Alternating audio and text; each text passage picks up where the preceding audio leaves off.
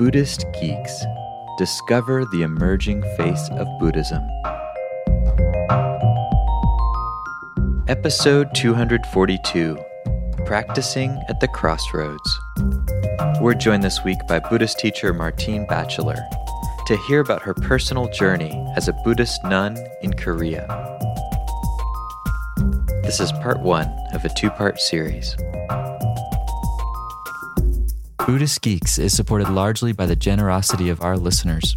If you like what we're doing, please consider making a one-time or monthly recurring donation by visiting buddhistgeeks.com/donate.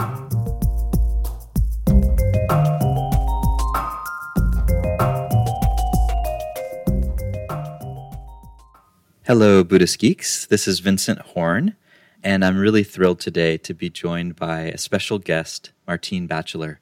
Martine, thank you so much for taking the time to speak with the Buddhist Geeks. It's your evening, our morning, and we're connecting from across the globe. It's really fun. Thank you. No, it's wonderful. I'm glad to meet the Buddhist Geeks, and I look forward to have some fun. Nice. And just a little background, a personal background. I met Martine recently at a dinner in Los Angeles. Your husband, Stephen, was there, who we've had on the show, and a couple other people who we've had on the show. And it was just a wonderful gathering.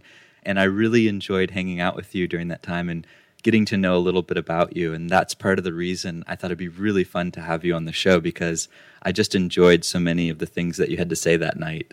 I also had mentioned that we helped convince you to get on Twitter that night. So people want to check you out. You're now on Twitter and you're tweeting all kinds of fun stuff. Exactly. Well, I'm not totally... I have to learn more about Twitter. I make mistakes time to time, but it's interesting. It's fun. Cool. And then a little bit about your practice background and your kind of writing background. You're a former Buddhist nun. You studied Zen Buddhism, actually a Korean form of Buddhism, under the guidance of Kusan Sunim. And you've written several books. The most recent is The Spirit of the Buddha. You've also written a book on Buddhism and ecology, on the Path of Compassion, the Bodhisattva Precepts, and several others, some that have to do with women in Korean Zen. You've had a long history of writing and of practice, and we wanted to start by kind of exploring a bit of your background with the Buddhist practice piece. And I was wondering if you could share how you got into this whole Buddhist thing. Well, you see, the thing is that I really don't come from a religious family, and more from a socialist family. And so from a very young age, I wanted to save the world. And then I became an anarchist, and then I encountered Buddhism serendipitously by accident. I started to live with some free jazz band in Paris when I was 19, 20. Actually, one of the guy was into Buddhism, and he had a book, the Dhammapada, which actually I could say changed my life, because I was reading it, and there was this short piece where the Buddha seems to imply or suggest that if I wanted to change others, maybe I should change myself first. And I thought, this is a good point, that, I want to change the world, but if I cannot even change myself, it's going to be impossible. And I reflected, because I was quite idealistic at the time.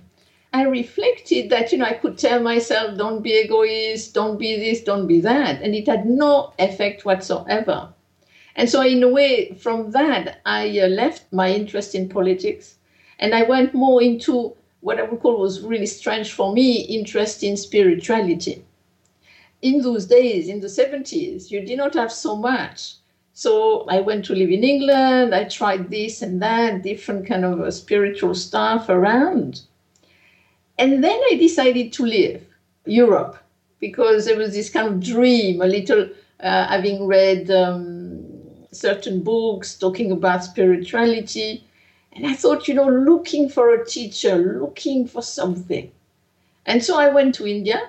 Hitchhiking and, kind of on the hippie trail, it was called. Mm-hmm. And then I got to India, but because I had never really traveled before, I made a mistake in my passport. And so I could only have a single entry to India. I went to Nepal. I could not get back in. Somebody helped me to get back in, but I had to get out. So then I decided to go because I wanted to go to Bodh Gaya or to Dharamsala. And now I could not go there anymore. And then I met some Japanese who told me that in Thailand, I could find some Buddhism. And then, of course, in Japan, I could find some Buddhism, some meditation. So I went to Thailand. And again, quite a few things happened in Thailand by accident. I was given the wrong plane ticket, going from Bangkok to Kyoto to Tokyo to Osaka. Instead of going to Osaka, it was putting Seoul on the way to Tokyo. And then again, by chance, I met some Korean monks. And then I thought, well, why not go to Korea for a month? I have $100. There is meditation there. That could be interesting. So I arrive in Korea. I go to this nunnery where nobody speaks English. Then they send me to this monastery, which at the time, in 1975, was the only place where there were some Westerners. And I end up in Songwangsa. And in Songwangsa, this is the biggest ceremony of the year. And straight away I go to help in the kitchen. There is this lady who is about 50, a Korean lady. And she asked me, are you married? No. Do you have children? No. Are you studying? No. Are you working? No. And then she said to me, well, if I was like you, free, I would become a nun. And then I thought, why not? This is a good idea.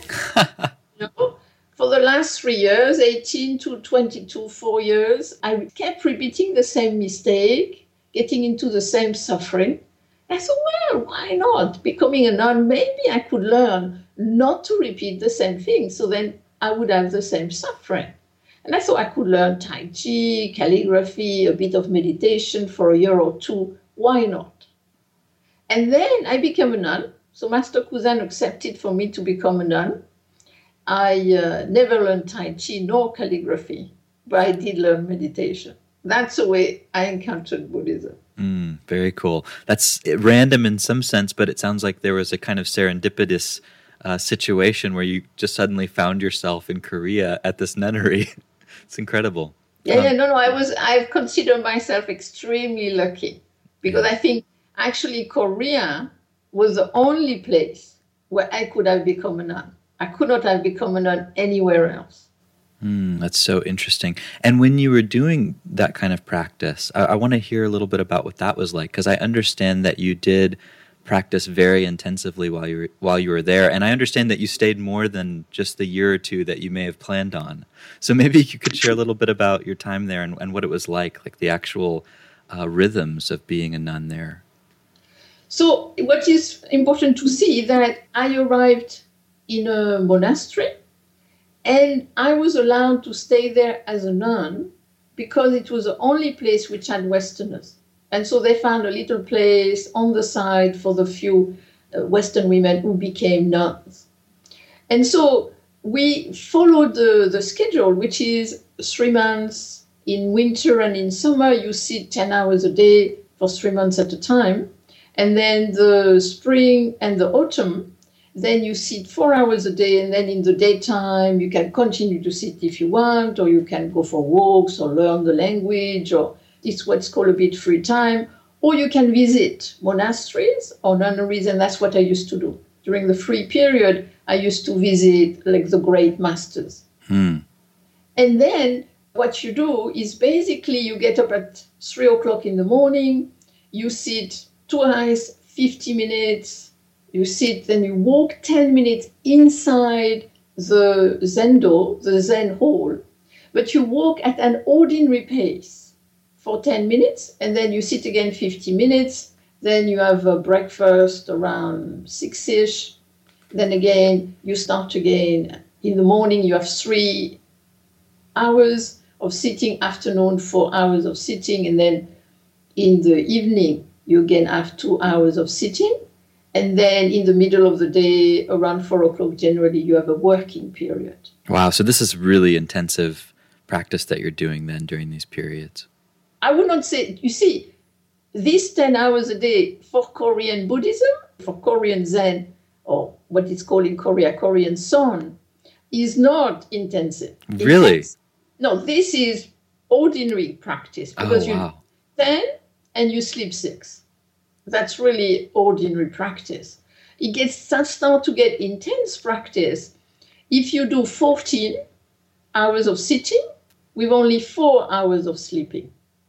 Or if you do non-sleep practice, no lying down practice, that's intense. Okay. Did you do some of that intensive practice as well while you were there? Were you really... Once I tried, because I really wanted to try it. So I tried, and we did a few women together in one room. We did for 4 days, non-sleep practice, so all day, all night.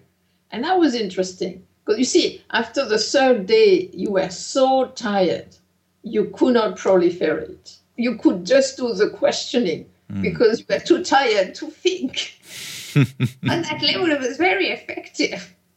But you were a little kind of vague and hazy when you walked outside. It was a bit weird as a feeling. That's so interesting. And you mentioned questioning. I understand one of your central practices was a type of inquiry, exploring a particular question. And from what I've heard, it's sometimes translated as, what is this? Yeah, no, the practice of questioning, it comes from China, but they really have followed the master who really instituted it in the 12th century, Master Dahui, a Chinese master. So the idea that you have the koan, and then out of the koan, you have what they call the wadu, which is in a way the main point. And then you work on the main point. And so you have 1,700 koans. And so this is just one of them, but this is the one which is used the most. The koan is, you have Wineng, the 6th patriarch, and then you have Huijiang, a young monk who comes to visit him. And then they have a little interchange, and out of that interchange, you have this, what is this, as a main point, what's called the wadu. And then the practice is actually, you just have that one question, and you sit in meditation, and you just ask it, what is this? What is this? And so it's very important to see that this is a practice of questioning. This is not a practice of answering. Because like in Japan, in the 17th century with Hakuin, things change and they have this system of passing koans. This you do not have in Korea. So in Korea, what is most important is a sensation of questioning. So you don't change koans. You keep your one wadu, for example, what is this? And you do this for your whole life because they have the idea that if you cultivate the sensation of questioning with one wadu, one question, you can do it with all. And so the idea is really to kind of develop a sensation of questioning which is kind of like becomes greater and greater until it bursts. So it's kind of called the mice of questioning, and then the idea is that it bursts into a breakthrough and understanding. But also what was special in my temple, Songwangsa, is that they followed Chinul. And so Chinul is one of the rare Zen masters who believed in sudden awakening followed by gradual practice. When generally Zen is considered, most of the people do sudden practice, sudden awakening. So here, it's sudden awakening, sudden practice. And here you are in this temple where they do sudden awakening and gradual practice. Which then the idea is that you do the questioning, you have a breakthrough, but you still have the habits which you have to work with. Then you continue to practice, you have another breakthrough, then you have more cultivation with the habits and things, and so on and so forth. Like, for example, my teacher, Master Kuzan, was reputed to have had 3 awakenings. Okay, really interesting. So in other words, there was a recognition in how you were practicing that you may have these awakening experiences, and then you have to follow that up with practice. And actually, you mentioned Chinul. I'm not really familiar with Korean Buddhism that much, but one of my early teachers did turn me on to this book, Tracing Back the Radiance, which was a translation of some of his teachings, I guess. And I remember this one metaphor that stuck with me about what you're saying was that even though the sun may be out, it doesn't mean all the snow will melt all at once, that there's then a process of melting. So it sounds like in some way you're describing something like that. What was your experience with that? How did you find it to be? Well, you see, I did all this Zen practice, and it has really influenced how I practice, how I teach, and everything like that. But I was really not a sudden awakening, sudden practice type of person. Because what really motivates me is not so much this kind of fabled awakening. What interests me is how can I develop wisdom and compassion, and how can I dissolve the habits. So I won't mention any kind of, I had various what I would call breakthrough, but I would not say it was amazing awakenings. But what was interesting for me nowadays, working also with Vipassana, is that by cultivating the questioning, which we never talked about awareness, Vipassana, or anything of that nature, actually within 6 months, I was developing awareness. And that awareness was making a difference to the way I was looking at things, to the way I would be speaking or whatever. So I might not be the best person because I am not one of these Zen kind of 100% type of person. And I looked at the Zen practice in a very pragmatic way. And how long, you spent something like 9 or 10 years doing the same rhythm or the same routine of 3 months on, 3 months not off, but sort of less intense. You were there for a long time, weren't you? Yeah, I was there for 10 years. Wow. Also, what is very important to say is that in Korea, you are not in silence. So that during the 3 months, also it's intense. It is not the same intensity as on a silent retreat. So actually what you have in the system in Korea is that as you sit, I mean, yes, you sit a lot. You sit, 10 hours a day, day after day. But every 2 weeks, you have, in a way, 2 days off. I mean, you sit 4 hours each 2 days. But one day is a bath day where you wash and clean your clothes and everything, and you shave your head. And then you go for walks in the mountain, all with your buddies and things. And then the next day is like ceremony where you listen to a talk. So you just have a Dharma talk once every 2 weeks there. And what is interesting here is that you have two things. One is that it really makes you self-reliant. You don't go to the teacher all the time or ask questions all the time. They really believe in self-reliance, that it really depends on you. The other aspect of that is that because you can talk, I mean, you sit 10 hours, you eat in silence, and you sleep 6 hours, so you don't speak much. But you can speak, which means that you can get into trouble and work with it. And so you get what I would call in a less rarefied atmosphere.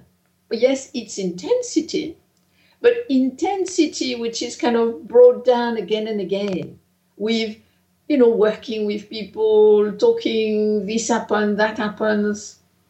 And so I think it's kind of like a different type of intensity you would have, for example, on a 3 months silent Vipassana retreat. Gotcha. Okay, that's really interesting. It's helpful for me to hear those differences because I've done more of the rarefied thing myself.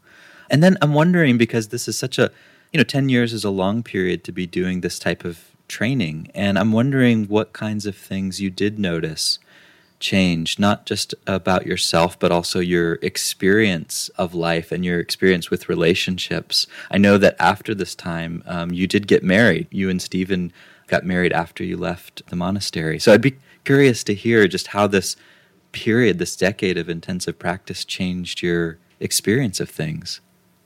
Well, first, you see, again, from a Korean perspective, 10 years is nothing. Sure. From the traditional, way of training. Long, but like 10 years, you're just starting there. So many years back, I came back as a layperson to do some research in Korea for one of my books. And I went to see these really serious nuns. They were doing 3 years retreat. But again, they're really nice and friendly and etc., etc.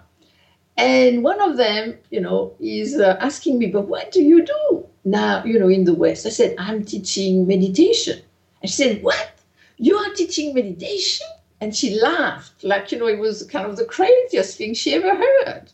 Me, who had just meditated for 10 years, I was already teaching. So it's a little different. So for me, 10 years is just like, it really was my training. And so, of course, I could see certain things change. But I would not say that at that time they were that dramatic, because it's very interesting when you sit in this way. It's not special. It's really not special. And so you have this rhythm. You sit for the first 2 weeks of the 3 months are really tough, really difficult. And then you have the next 2 months and you're thinking, I'm going to do this forever after. This is so fantastic. And then the last 2 weeks, you're really ready to go. So it was very interesting for me to see this rhythm.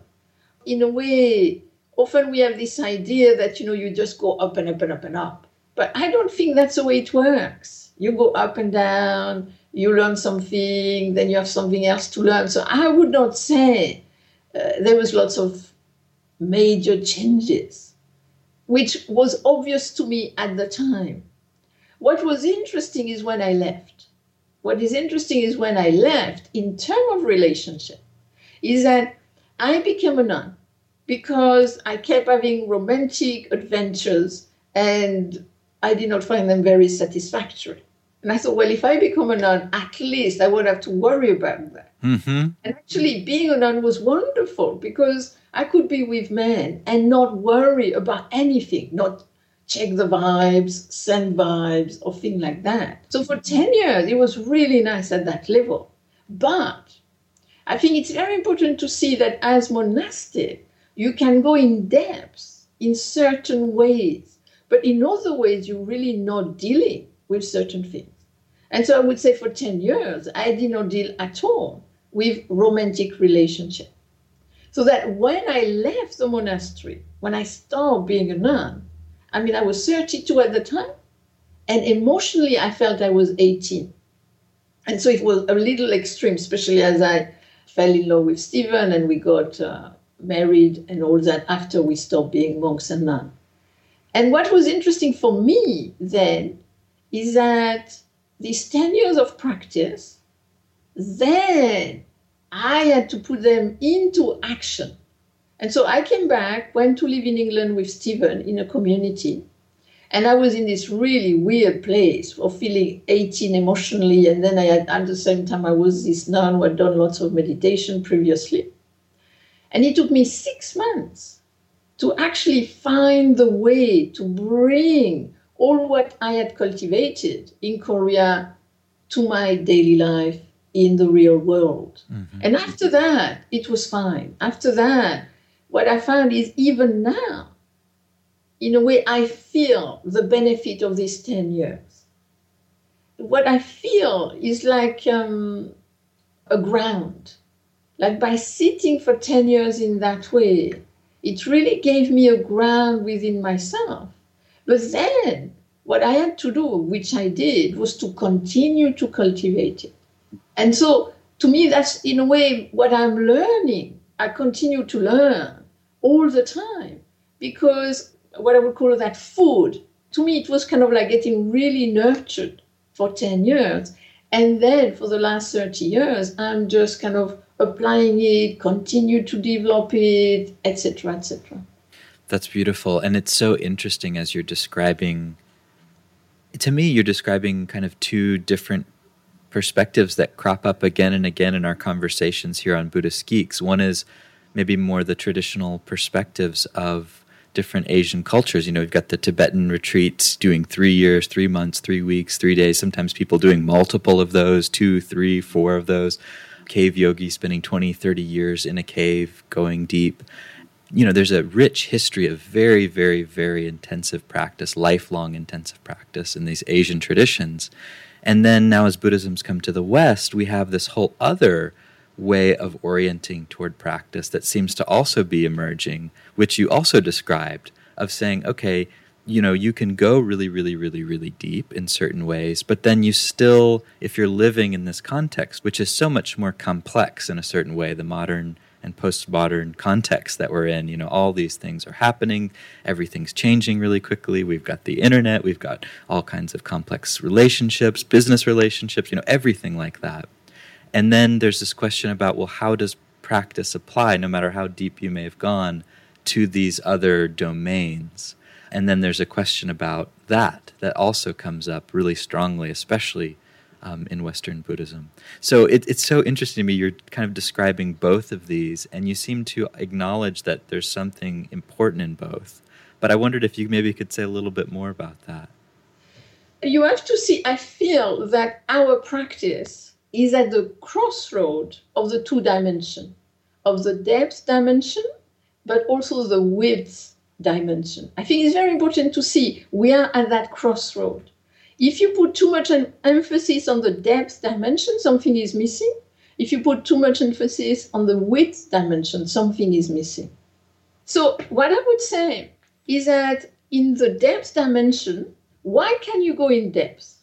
Because generally you are in very narrow circumstances.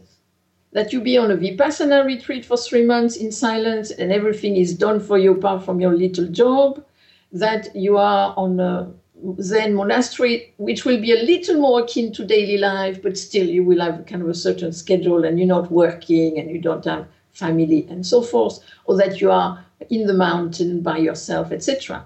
You have narrowed. It's very important to see. I mean, the Buddha understood that if you narrow the circumstances, then it's easier to go in depth to some ways. And I would agree there. But if you want to become a professional monastic, a professional hermit, then fine. That's what you do. And there is a place for that. But most people can't do this. And so, in a way, what we have to see is also the richness of the width dimension, where, as you said, things are complicated, are complex. You have to earn your living, you have to take care of things, you see things in the street, etc., etc. You have responsibility, etc., etc. And so I think it's very important to see that there is these two aspects. To me, if you just have the depth, then it's limited, because you can only have the depth within these narrow circumstances. My thing is that, you hear about this great teacher everybody revere. And my question as a test is, what would this teacher do in the middle of the night, in a car, which has broken down, their mobile phone is not working, and it's pouring with rain? How would they be in that moment? And I traveled with my teacher, Master Kuzan, and I saw him in this condition, and he really was equanimous, and I was very impressed with him. So to me, what is important is we have to remember the three training of ethics, meditation, and wisdom. If we put too much emphasis on meditation, meditation is only within a certain narrow circumstances, if you want to get in the depths of it. But I think human beings are multi-perspectival. And so we don't just want to just kind of confine to that intense, narrow place, which is good, but a human being is multi-perspectival, so there is so much we can cultivate, and so we can become more of ourselves. Our potential can go in many different directions. When I came back from being a nun for 10 years, I didn't know what to do with children, because I'd never been with children for 10 years. I mean, they were like kind of, Martians for me. So then I decided, okay, I don't know how to deal with children. I learned about it. So I went for a 9-month course of, dealing with preschool children. It was fantastic. And I met people there I would not have met in my kind of spiritual kind of background. So to me, I think there is really something important in cultivating the width, and also in terms of relationship, in terms of the way we relate to the world, to others. And it's very rich. And so we have to be careful of that, what I would call the Theravada idea, but you also find it in Zen, that, in the monastery, in the intensity is purity, and outside it's impure. Mm-hmm. So, you could have a guy sitting for hours on his meditation and he could just have lots of blue movies in his head. That's what some of the monks were telling me they were doing when they were sitting. So I think, to me, it's very much about the two, being at the crossroad and cultivating both. The meditation, the intensity will give us what I would call stability. Stability. We need the stability. Because the problem with the width is that we can be very easily overwhelmed by the movement, by what's going on. So we need the stability, but at the same time, to enrich the stability, we need the openness. And I think we get the openness from working with the width, from working with our life in all its aspects.